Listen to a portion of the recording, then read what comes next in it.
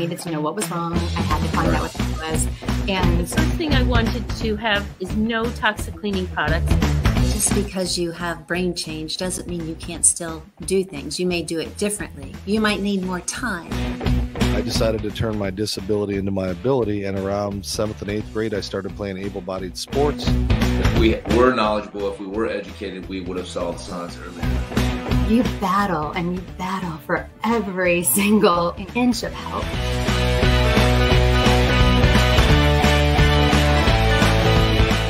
A New Perspective, hosted by Tim Sutton. This broadcast is produced by Griffo Productions. Brought to you by A Better Understanding, giving you a better understanding. Hey everybody, this is Tim Sutton bringing you a new perspective. I appreciate everybody joining in and hopefully hearing what I've got to say. I'm going to do things a little bit differently this week. I don't have a guest, but what I typically do is bring people on the show who are out there who have disabilities, various disabilities, or people who make an impact on the disability community. But through the advice of my producer, Anthony Griffo with Griffo Productions, decided we're going to do a real quick lesson on autism spectrum disorders and kind of give you an understanding of why I do what I do and how I started and why I started doing what I do. I have just recently, about 9 months ago, retired from being a police officer. And a little over 20 years ago, I was given an assignment by my sheriff to run a program. And it is actually involves a tracking system where you go out and interact with families who have loved ones who have cognitive disorders, Alzheimer's, autism, other forms of dementia, intellectual disabilities. And it was to deal with people who wander or elope or get away from caregivers. If you notice media a lot these days, officers are always looking for somebody who's gone missing. And a lot of times that's what it entails. And there are a lot of different companies out there that have different tools to use. This one was it was a wrist size watch transmitter that the person would wear on their wrist or their ankle. And if they went missing, I had a team of officers who could come out and do some tracking. It ran off radio frequency, so we would need a call from the caregiver quickly so I could get my officers where they needed to be and hopefully pick that signal up and bring that loved one home. But as I went out and started meeting a lot of these families, I was dealing a lot with autism, a lot with Alzheimer's, other forms of dementia. And one thing really struck me in the autism world. I had not been educated extensively on autism. Most of my training and knowledge I gained was from interacting with the families and individuals and doing my own research. But one thing that struck me was, I've shared it a few times before, but the first young man I met with autism was 6 years old. His name was Matthew. And when I went over to the house to visit with the family and see if he was a candidate for wearing one of these transmitters, he was non-speaking. He could say a few words. It got to the point a couple years after our relationship blossomed to where his mom could ask him, why is he here? Why is Officer Tim here? And he could say, to keep me safe. But when I met him the first time, when I walked in, the first thing Matthew did was walk up and he put his hand on my weapon. And between me and his mom and dad, we were trying to, stress to him, you don't do that, don't touch it. Well, then he would come over and he would start leaning against my weapon because he wanted to be in contact with that weapon. And that later found out many times with autism, there are fixations, certain things that the individual wants to have in their possession or want to talk about, or it's just top priority to them. So we're trying to convince him that, it's probably, he probably needs to stay away and try not to touch the weapon. And I was sitting with the parents at the kitchen table and I felt something underneath my chair. And I looked down and Matthew was laying on the floor. And he had his finger up the barrel of my weapon. I go out and I teach disabilities, but the thing about autism and many of your other disabilities, they are invisible disabilities. With autism, unless there's an underlying circumstance, you cannot look at somebody and tell they have autism. They look just like anybody else any neurotypical individual. There's no telltale signs. It's not like someone with Down syndrome, you can look at them and visually tell, okay, there's something a little bit different.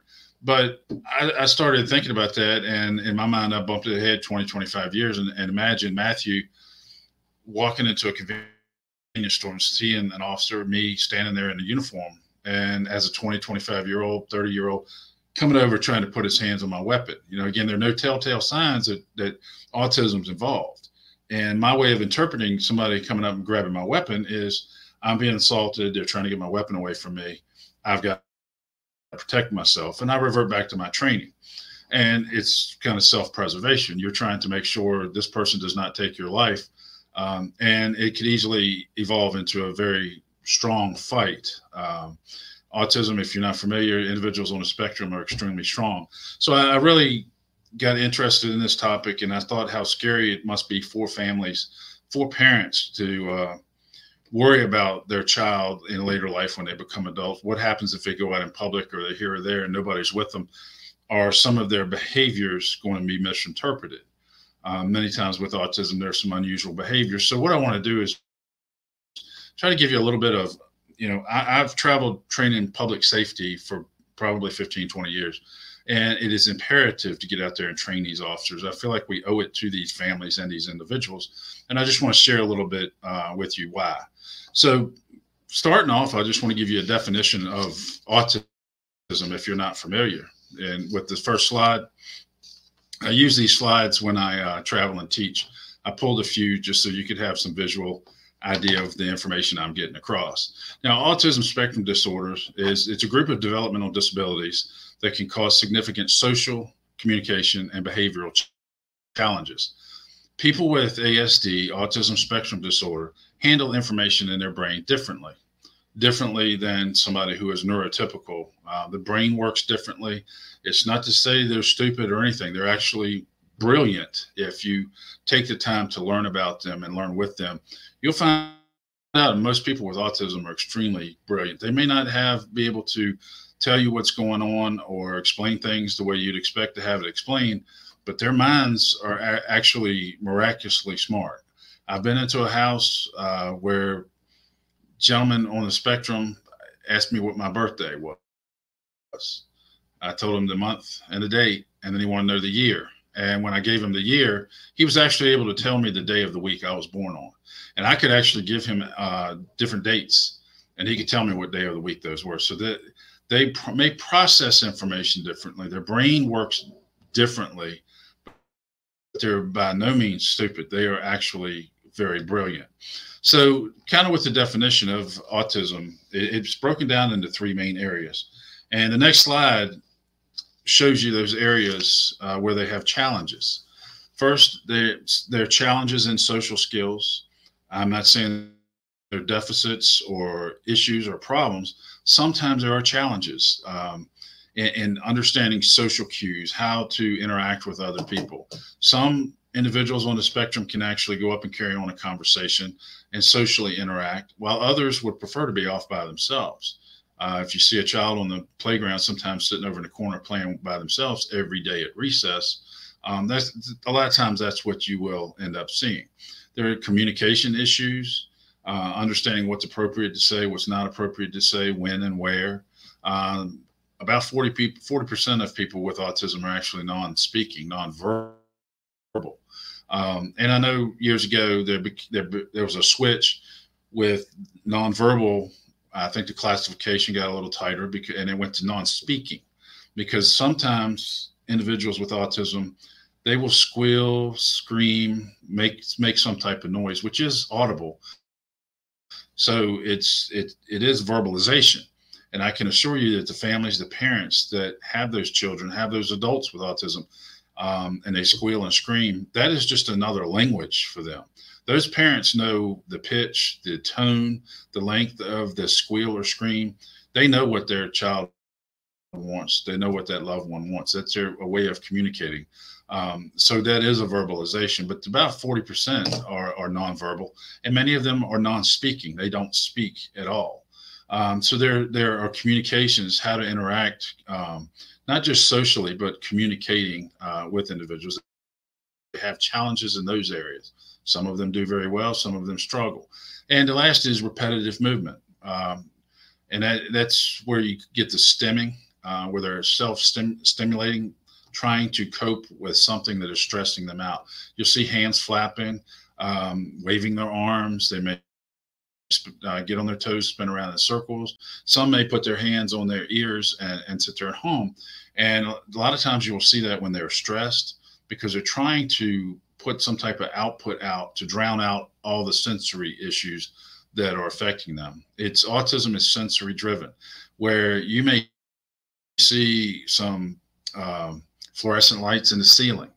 And if the room is really quiet, you may actually hear a buzz from that light bulb. That could, for somebody with autism, could be 100 times louder to them, where all they can hear is the humming or the buzz of that fluorescent light, and they can't hear or pay attention to what else is going on around them. Law enforcement, everything we ever did in law enforcement was sensory driven. The flashing lights, red and blue lights, the siren, the radios we communicate on. There's so much sensory driven stuff there that it's very, that could be very difficult for somebody on the spectrum. I know a lot of families that I interacted with, and we had to put information in a computer system so that when officers responded to that residence, whether it's fire, EMS, or law enforcement, the dispatchers would let us know, please respond without the siren, please respond without the lights, because it could overstimulate that individual and cause them to have what you call a meltdown, which, many times if a routine changes or structure of something changes, sometimes those individuals will have a meltdown, and it will be catastrophic to them. And it comes down to if somebody went to school with dad every day in the morning in a blue truck, and that truck's broken down and they have to go to school in a red car or with somebody else, that's a change in that routine. So they may lash out, act out, have that meltdown.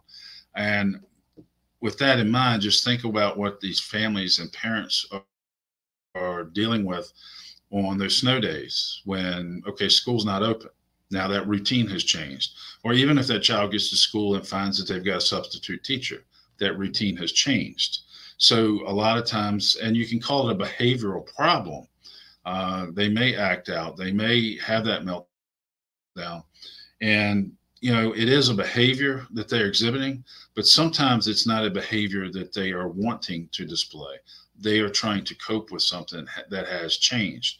And the reason they will have these catastrophic meltdowns is part of the brain that controls your fight, flight, or freeze. If you get scared or startled or something doesn't go right, part of your brain is the amygdala that controls that. Well, many times with autism, it's larger than those who are neurotypical. And there have been documented cases where that amygdala is actually 4 times larger. So when they do react, they get startled, they get scared, something changes, does not go right, you get that catastrophic reaction where you're wondering if the world's about to end. Well, in their world, it is, because everything has been disruptive. And it's a very tough thing for families to be able to stay on that routine. I can assure you that if Thursday night in that family is pizza night, it gets to the point where every Thursday night is pizza night, and that pizza better be the same pizza, because if it's not, that individual on the spectrum is probably going to chew it up and spit it out, because it's not the routine that they're used to dealing with. So think about that. If you don't have a family member or have friends or know anybody on the spectrum, this is their daily life. This is what they're dealing with, and they're trying to keep things consistent. So again, back to school, think about what happens right as school gets ready to let out for the summer. That routine's getting ready to change. And a lot of those families have a very difficult time to get their child on another routine. But at the end of the summer, he's got to turn around and start another routine. So those families are really dealing with a lot. So I talk about the sensory issues, and the next slide kind of explains, it's a tree. I had this drawn up. And if you think about it in the spring, when the trees are starting to flourish, the plants, the flowers are starting to bloom, and we're looking at Mother Nature and all this nature stuff that's so pretty and beautiful. The thing is, it's kind of like autism. There's something controlling that or causing that to happen that we can't see. And, we've got the sun and photosynthesis and all, But the thing that is controlling what we are seeing, the leaves, the green, all the colors of spring coming about, what's controlling that is what we can't see, and that's those roots. So something that we cannot see are causing those behaviors, all these things that are within our sight. And so it's the same with autism and some of your other intellectual disabilities. We might not be aware of something in the environment that has changed, but the person with autism, they're so in tune sensory wise. Many times I think they're picking up on things that we walk past and we don't even realize are there, whether the lighting changes, smells, all the senses. There are challenges in all of those senses. And the reason autism is a spectrum is if you've met one, you've met one. Every single one is different. Every single person is different. Some may have pretty decent social skills. They can interact with others without any problem. The next one may not have really good social skills, but they can communicate just fine. They can carry on a conversation. And you may have some that have no social skills, don't want to be around anybody at all, and they don't want to talk to anybody. So all three of those areas many times are weighted differently. And that's why it is a spectrum. And again, if you've met one, you've met one. So keep in mind, if you're in a shopping center, if you're in a Walmart or some store, and you see somebody, a child laying on the floor, beating their head on the floor, screaming and yelling, afford that individual and that family, those caregivers, afford them some respect, because in many cases with autism, that individual's laying on the floor screaming, and they're not choosing to act like that. They're trying to cope with something that is really overstimulating them. So kind of like the next slide I'm going to show you, it's a chalk artist, a drawing on a sidewalk. And if you look at the one on the left, it's obviously something somebody has drawn on the pavement. But if you look at it from a different angle, those little soldiers and everything look three-dimensional. So it's the thing where what you think you see is not always what it is. It's how you look at it. And in a law enforcement capacity, it's very easy for an officer who's been trained that there are people out there that want to hurt you because you wear that uniform. There's a lot of people that do not like police officers, but it's easy to misinterpret a behavior from somebody who's on the spectrum and see it as threatening.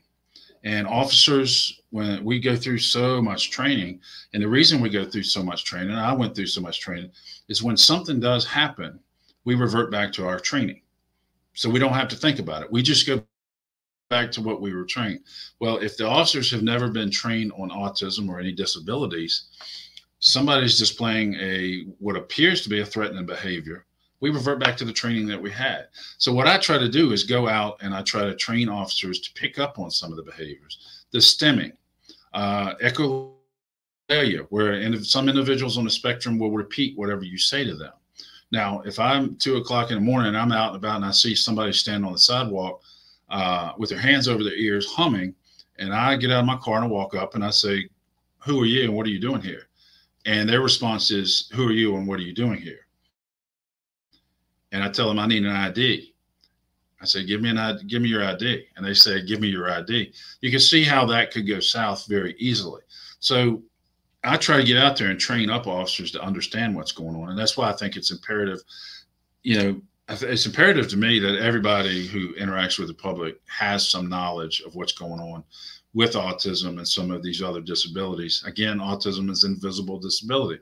2 o'clock in the morning, if I don't know anything about autism, I just know I have somebody who's called in as a suspicious person standing on the sidewalk with their hands over their ears humming. And with knowing a little bit about autism, I may pick up on the fact that, okay, this person may be on the spectrum. Maybe something is causing them to try to drown out whatever's overstimulating them. So I think anybody that comes in contact with the general public needs to understand these things, because we interact with people on the spectrum every day. You see them at jobs, you see them, they're driving, they do drive cars. But law enforcement, we have the tools that hurt people and can take lives. And that's why I think it's imperative that officers understand autism. I'm not saying we will stop all those situations where we end up hurting somebody with autism, but if I can get out there, or other people can get out there and train officers to understand autism and the basics of it, maybe we can cut down on those number of incidences of individuals with disabilities getting tased, tasered, or shot. And, you know, I've been through a lot of disability training. One training I went through, Dave Whalen with Niagara University has an disability awareness trainer. And these days, with mental health being a disability and so many other things being disabilities that are invisible, there are studies that show that about 49% of all encounters with law enforcement involve somebody with a disability. And with autism specifically, there are also studies showing that there are a higher number of interactions between individuals on the spectrum and public safety. A lot of contacts. But strictly for law enforcement, the ones with those tools that hurt people and take lives, a person with autism is actually 7 times more likely to have an encounter with law enforcement than a neurotypical individual. And right now, according to Autism Speaks, Autism Society, autism is ending up being 1 in every 36, I believe it is, births. It's 4 times more prevalent to males than it is females. But with those kind of numbers, you know, it's drastically grown in the past 20 some years, 25 years, when people started really researching it more. But the likelihood of somebody on the spectrum having an encounter with law enforcement is pretty good. And I've talked to many families asking about what I do and why I do it. I do not have children on the spectrum. I don't have any family members on the spectrum. It's just been meeting families and realizing many of them are scared to death what's going to happen in later years when their loved one who is on the spectrum is out in public and they're not there. And I ask them, you know, if your son, daughter got called in as being suspicious at a particular location in a store, would you want that officer to understand autism? You know, I just want to be able to train up officers to be able to maybe pick up on a cue, pick up on a behavior here or there that will keep these bad things from happening. You can Google it. You can check all over the world. There are encounters that are ending in very unfortunate situations. And it's not always due to the fact that the officer did something wrong. Many times they are referring back to their training because they're seeing that behavior and they're reverting back to their training. But you don't know what you don't know. If you haven't been trained on autism and some of these other invisible disabilities, you revert back to the only training you had. You know, so if we could get out there and educate officers, it would be huge. And I think we owe it to many of the families to really push and try to get states to mandate this training for officers. You know, 1 in 36 births, it's not a question of if you're going to interact with somebody on the spectrum. It's a matter of when you're going to interact with somebody on the spectrum. So, you know, law enforcement is constantly progressing. We're having to catch up and learn about this. These new things are popping up and we're constantly having to train up on new topics. And this is just one of those topics that's been around. There should have been mandated training a long time ago, but we really need to push and push and push and try to get this training out there for officers. The last thing I want to touch on too is the bullying aspect. You know, when you think about getting bullied, who usually gets bullied? It's usually the ones who are different, the ones who may appear weaker. And there's a lot of bullying all through the school system and even into the rest of their lives that individuals on the spectrum are having to deal with. So bullying is a huge issue. Now, why don't they tell somebody? Why don't they tell somebody? Well, many of them, think about it, if 40% of individuals on the spectrum are nonverbal, they don't speak, how are they going to tell somebody? Or are they going to be able to explain exactly what's going on? Individuals on the spectrum, individuals with disabilities want the same thing most everybody else wants. They want friends. They want boyfriends, girlfriends. They want to fit in. And the bullying can be as simple as saying, hey, come on over here. You want a piece of pizza? We've got a pizza. You want some? And they come over to get a piece of pizza and they're told, no, you can't have any. It's very subtle, very, very subtle. And many times they won't even realize that they are being bullied. And, I know here in Virginia, I think public schools in the state of Virginia, the numbers are probably 21,000 students with the diagnosis of autism. Once they age out of school at 22 years old here in Virginia, where do they go? Our employer is going to hire them. To be honest with you, they make amazing employees because they need that routine and structure. They may have those social challenges where it's tough for them to interact with. If you can put them in a location in a corporation or a business that's something routine and structured, they do this from this time to this time, then they take a break, and then they do this from this time to that time. They crave and need that routine and structure. So they're amazing employees. But a lot of times when they are bullied, like I said, they want friends. Just when they get that attention, somebody's paying attention to them, they interpret that as, this is my friend. They invited me to come do this. They invited me to do this. They asked me if I would just take this package and go down 2 streets and then a second mailbox on the right, put it in, and we're going to have a party. They're having a party later, and they invited it to me. When in fact, people are using them as the mule to deliver the drugs. So there's no malice in their mind. They're just doing what their friend asked them to do. And now I get to go hang out with them. So unfortunately, even gangs across the country are trying to recruit people on the spectrum because people on the spectrum are looking for that belonging. They want to belong many times to a group. And here's a group of people that are letting me in. I get to hang out with them. I just have to run down here and take this here for them and take this there for that. So it's hard for them to really see that as somebody's trying to hurt me or bullying me. And it even goes all the way up to some of your terrorist cells. I was talking to an officer over in Great Britain who did a lot of cyber bullying research and arrest where people on the spectrum are online and somebody reaches out to them and wants to play a game. Oh, sure, I'll play a game. And they do it well. And then, okay, well, you did that, but hey, try to do this. And as it progresses, that individual starts breaking into financial institution, not because they're trying to break the law, but their friend asked them to do something. So I know over there was an issue where people on the spectrum were breaking into financial institutions, being arrested. And the question was, do you incarcerate them? Because again, they did it with no malice. They were just doing something a friend asked them to do. Or do you take them and try to get them jobs, retrain them up to work in some companies doing that computer stuff that they're absolutely amazing at? So, out of me being told that we're going to deal with we're going to have a program to help find people who are missing or elope, as you hear with autism, it just turned into something where I began to realize law enforcement was responding to a lot of calls for service, which were directly related to autism and other disabilities. And again, autism, it's an invisible disability. If you don't know something about it, you may not pick up on it. You can't just look at somebody and tell. So, the bullying aspect is huge. And personally, I have no use for a bully. And that kind of led things here in the Richmond area of Virginia, where I'm working with some people. We've developed a nonprofit called betterunderstanding.org, where we actually have parties and events for individuals with disabilities. We had a dance party this past summer, but it's all about that individual, those people with disabilities, because many people with disabilities, they've invited people to come to their birthday every year and nobody showed up.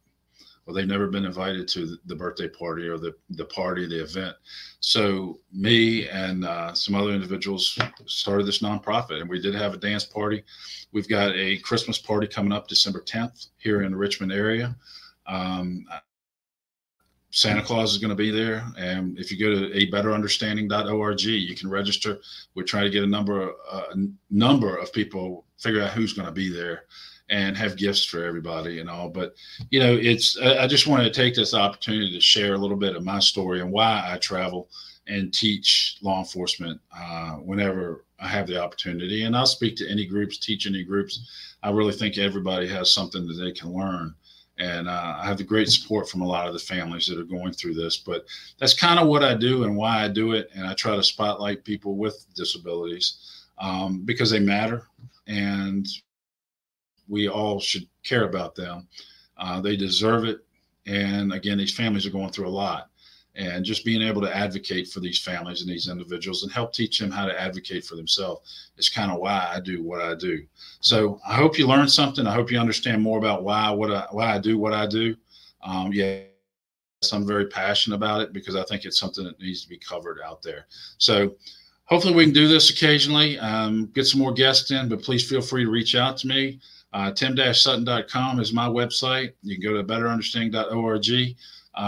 Email is aawareness12@yahoo.com. Please feel free to reach out to me, and I appreciate you watching.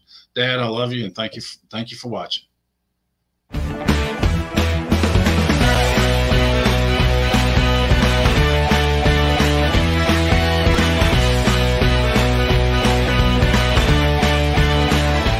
This broadcast is produced by Griffo Productions.